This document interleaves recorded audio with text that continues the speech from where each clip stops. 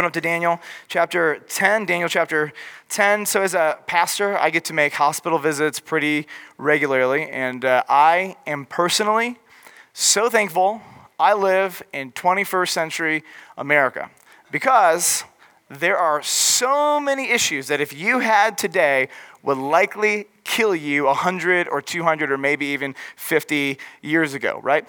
Ladies, how many of you have given birth? Are you not grateful for the medical advancements of hospitals and doctors and science and technology? Some of you are like, I'm not going to answer that because there's some women in this room who are going to judge me if I do, but that's fine.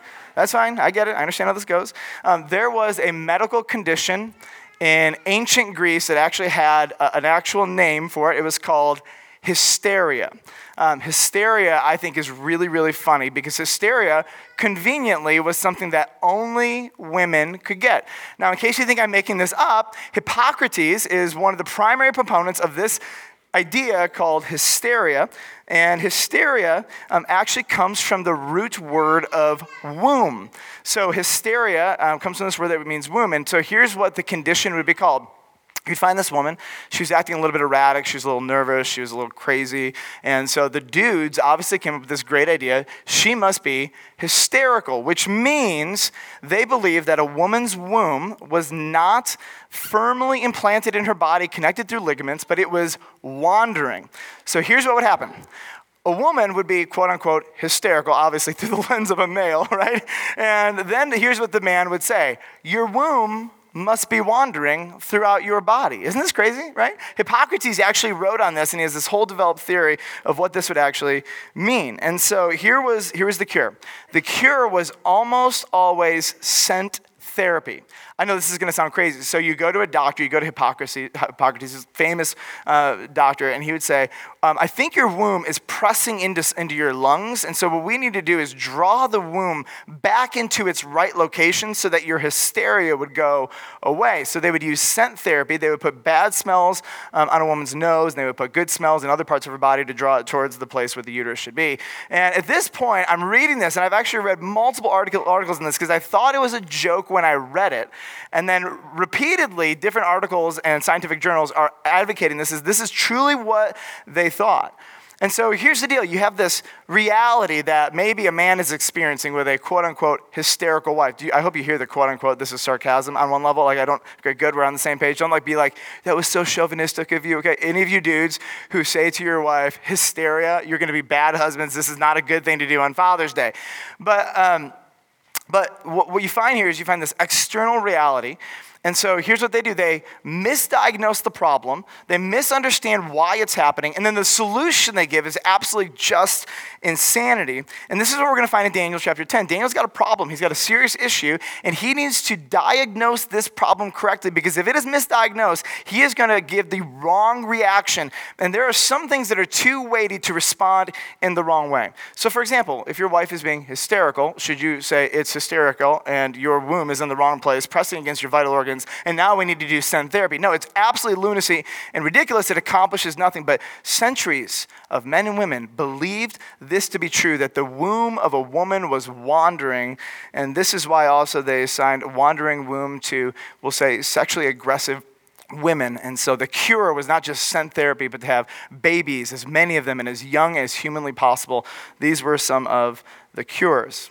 Now, you may have heard of this medical procedure, and it is a medical procedure that the Peruvians would use, and what they would find is a person who had massive and severe headaches or epilepsy. So what they would do is they would say, okay, we have a problem. This person has unending headaches, they have epilepsy, they're having seizures. Okay, let's diagnose the problem. And here's the Peruvian diagnosis. It's demons. Okay.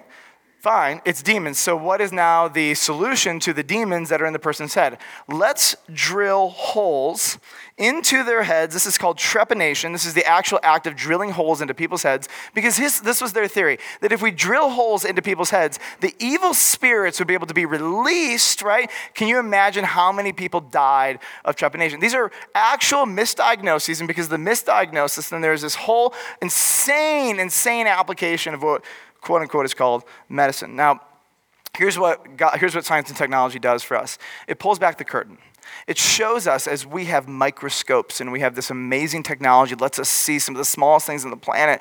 It allows us to pull back the curtain of the human body to see the details of what's actually happening so we can rightly diagnose and we can rightly give the right treatment. Now, how many of you, praise God, are so thankful that you live today rather than with the Peruvians a couple thousand years ago or with the Persians or with the Greeks? I mean, how many of you are so grateful that we live in a time where you go to the doctor and here's what you expect. You expect they are going to give you a right diagnosis and a right treatment that is in line with an accurate diagnosis.